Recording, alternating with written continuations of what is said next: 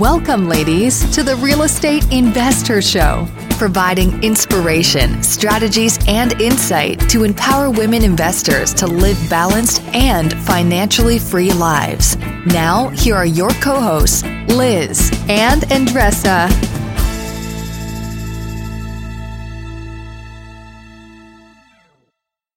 Welcome back, ladies. This is Liz. And this is Andresa. Welcome back to the Real Estate Investor Show. And we are back with a MINISODE. Woo! That's our excitement. We need something. We need something. The loud noise coming from like the world, right? Exactly. So come up with some weird thing. Yeah, I love it. We gotta come with something. So these MINISODEs are all about packing a lot in a short time. So that is what our deliverable to you amazing, amazing women that are listening to our show. And thank you for listening. And we appreciate you so much. So today I'm going to talk about something. It's my turn.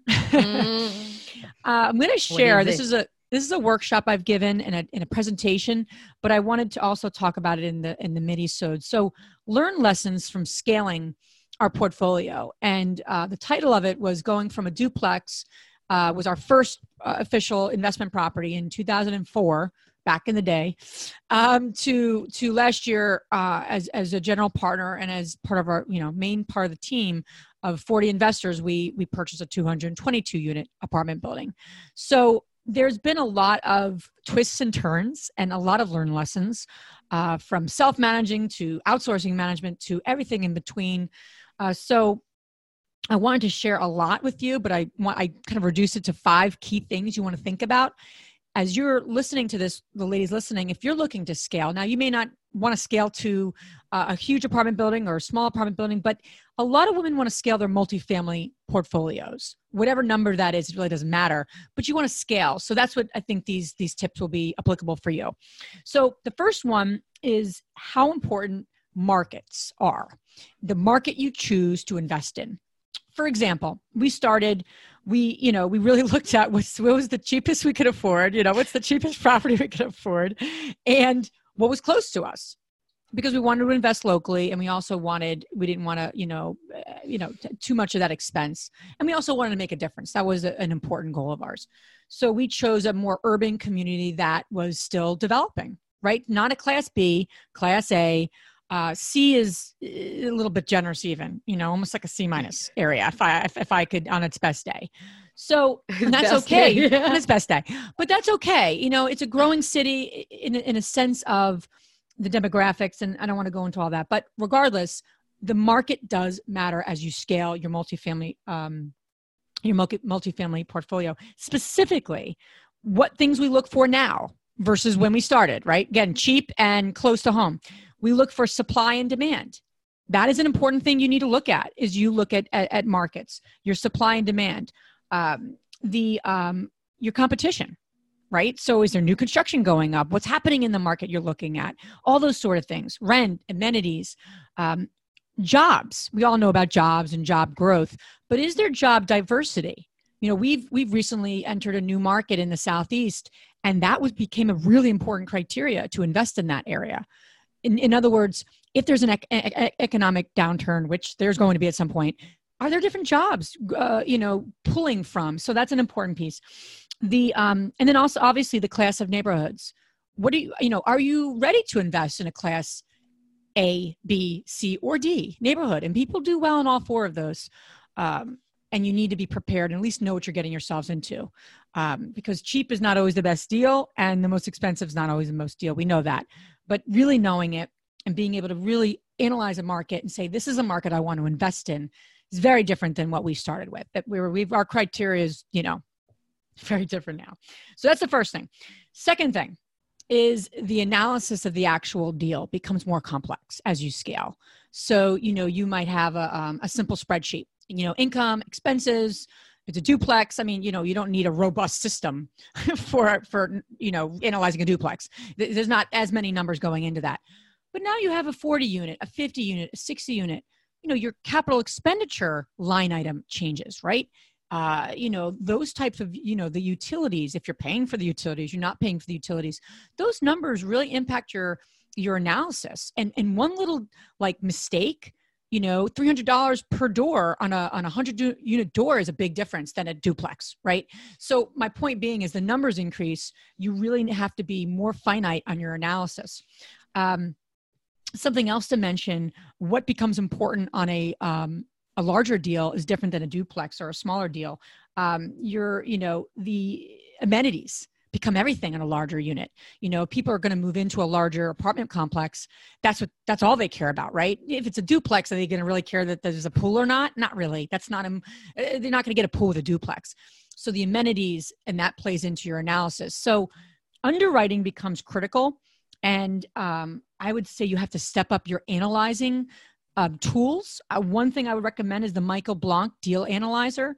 It's a very good system to analyze larger apartment complexes versus, a simple little Excel form. And some people use different things, but I would go with a little more of an analytical tool to be better with your analysis skills.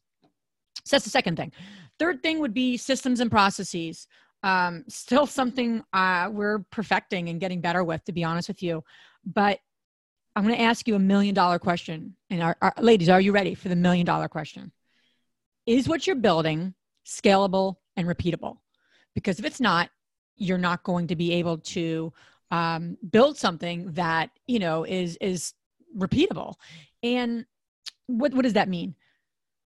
Documenting what you're doing, having those processes, having the right processes, the right people, and the right, systems in place. That looks like what you need to automate. What do you need to, delegate? What do you need to eliminate, right? All those sort of things. But if you're not documenting what you're doing, you're not going to be able to build a team, which you definitely need to as you scale. So that's number 3. It's a whole topic in and of itself, but I just can't stress that enough. I wish we did some of this stuff earlier, to be honest with you. The fourth one is team. You hear me talking a lot about team, building teams, all that good stuff on this show. You cannot run large multifamily without a team. It's just, I know of a couple syndicators who do with like bare bones, and they're very good, really reputable people in this industry. But the vast majority of people have teams because there's just a lot to do. And more importantly, what you find in larger deals is that you cannot be good at it all. You cannot be amazing at underwriting and amazing at building relationships. That's a very special person. 2 different skill sets. One's analytical, one's people-oriented. So there's 4 roles. I'm not going to go into them too in-depthly, but what we found to be the 4 that you have to think about is that there's usually someone who looks for the deals. They're underwriting and they're looking for deals. So the people that are doing your underwriting, like, hey, this is a good market, those analytical people, they're the same people who are actually looking for the deals. They're not just like, hey, this is a good deal, and then they bring it to you and it's horrible. They've already underwritten it. They've already done some initial analysis. Critical people. If you're not great at it, find financial analysts that can help you. The brains, meaning operations, right? There's an operational piece, huge piece to running large multis. The money, unless you're endowed with millions of dollars and you're a gazillionaire, you're going to have to probably raise private money or have a few key partners involved who are going to put that equity down. And then people then running the construction day to day, like a on-site, whether that's your property management company or your own team, but someone is managing unit turnarounds, those sort of things. Because you're doing that on a large scale, that can get complex, right? You're doing 20 turns at once, right? This is not like, hey, let's just send Johnny the handyman down. That's not, no offense, not going to work. You got to have those systems and stages, and especially financially, because you're not going to be able to do it all. Otherwise, it would be sending stove. Right. 2 stoves to the same unit in the mornings without stove, and complicated. And you're all also like a lot of people buy value add opportunities. So, you could have a complex that might need 4 units turned. You may not be, it doesn't make sense to do 40 at the same time, right? People moving out. It's a lot of staging. It's a lot of pieces that you're building. So I just wanted to mention that. The 5th thing, and probably the most important thing that I'll leave you with, is to fail forward. Like, the quicker you can fail, the quicker you'll get the mistakes out of the way. I don't like failing. I do have some perfectionism in me. And especially when it comes to losing money or thinking about how long you've been doing something. We've been doing this for 15 years. We shouldn't be making these mistakes. I've said that to myself a lot.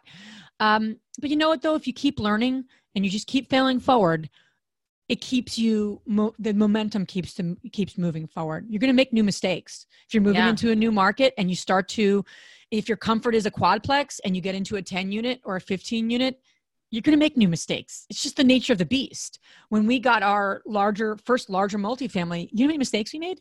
Because it wasn't a duplex. It's not the same building. Part of the process. Part of the process. So keep failing forward, keep making mistakes, just don't make the same ones. Keep getting better. Exactly. Every day. So, yeah. And the complaining part, it just doesn't work, right? If you have great partners around you, they're not going to tolerate that. No, I don't tolerate people doing that to me. And my people don't tolerate me complaining about it. So it's just like, okay, we're together here. What can we do better? Yeah. Not pointing fingers or blaming people. What can we do better to move forward? And that's the goal. Yeah. And I'll leave you with this. I'm a big fan of building your portfolio slowly and steadily. I'm not the hugest fan. If you have like zero experience to go risk money for 100 unit when you really know nothing about real estate investing, that's just not fiscally smart. So I'm a bigger fan of, you want to buy a big apartment building or a larger multifamily, then buy a duplex. That should be your first purchase, in my opinion. I think people would disagree with what I'm saying, but I have seen that to be beneficial for our path. But again, that's our path. So with that, I hope you take some lessons, and I hope you take some, it's all building steps. You can get there, but keep the 5 things I shared in mind. Yes. And let us know what you think about the minisode. Do you have a question? Post it down below over here, your comments, and we'll be more than happy to answer that to you. Make it a great day. Bye. If you enjoyed this podcast and want to receive updates on our next interviews, go to our website, therealestateinvestor.com. There, you can subscribe to our show, become part of our investor community, and get updates on upcoming episodes. If you like our show, please share it with other women who would benefit. And don't forget to leave us a rating on iTunes. We'd really appreciate it. And as always, we encourage you to take one action as a result of today's show and put it into motion so you can live both a financially free and balanced life. Thanks for spending time with us. Ciao.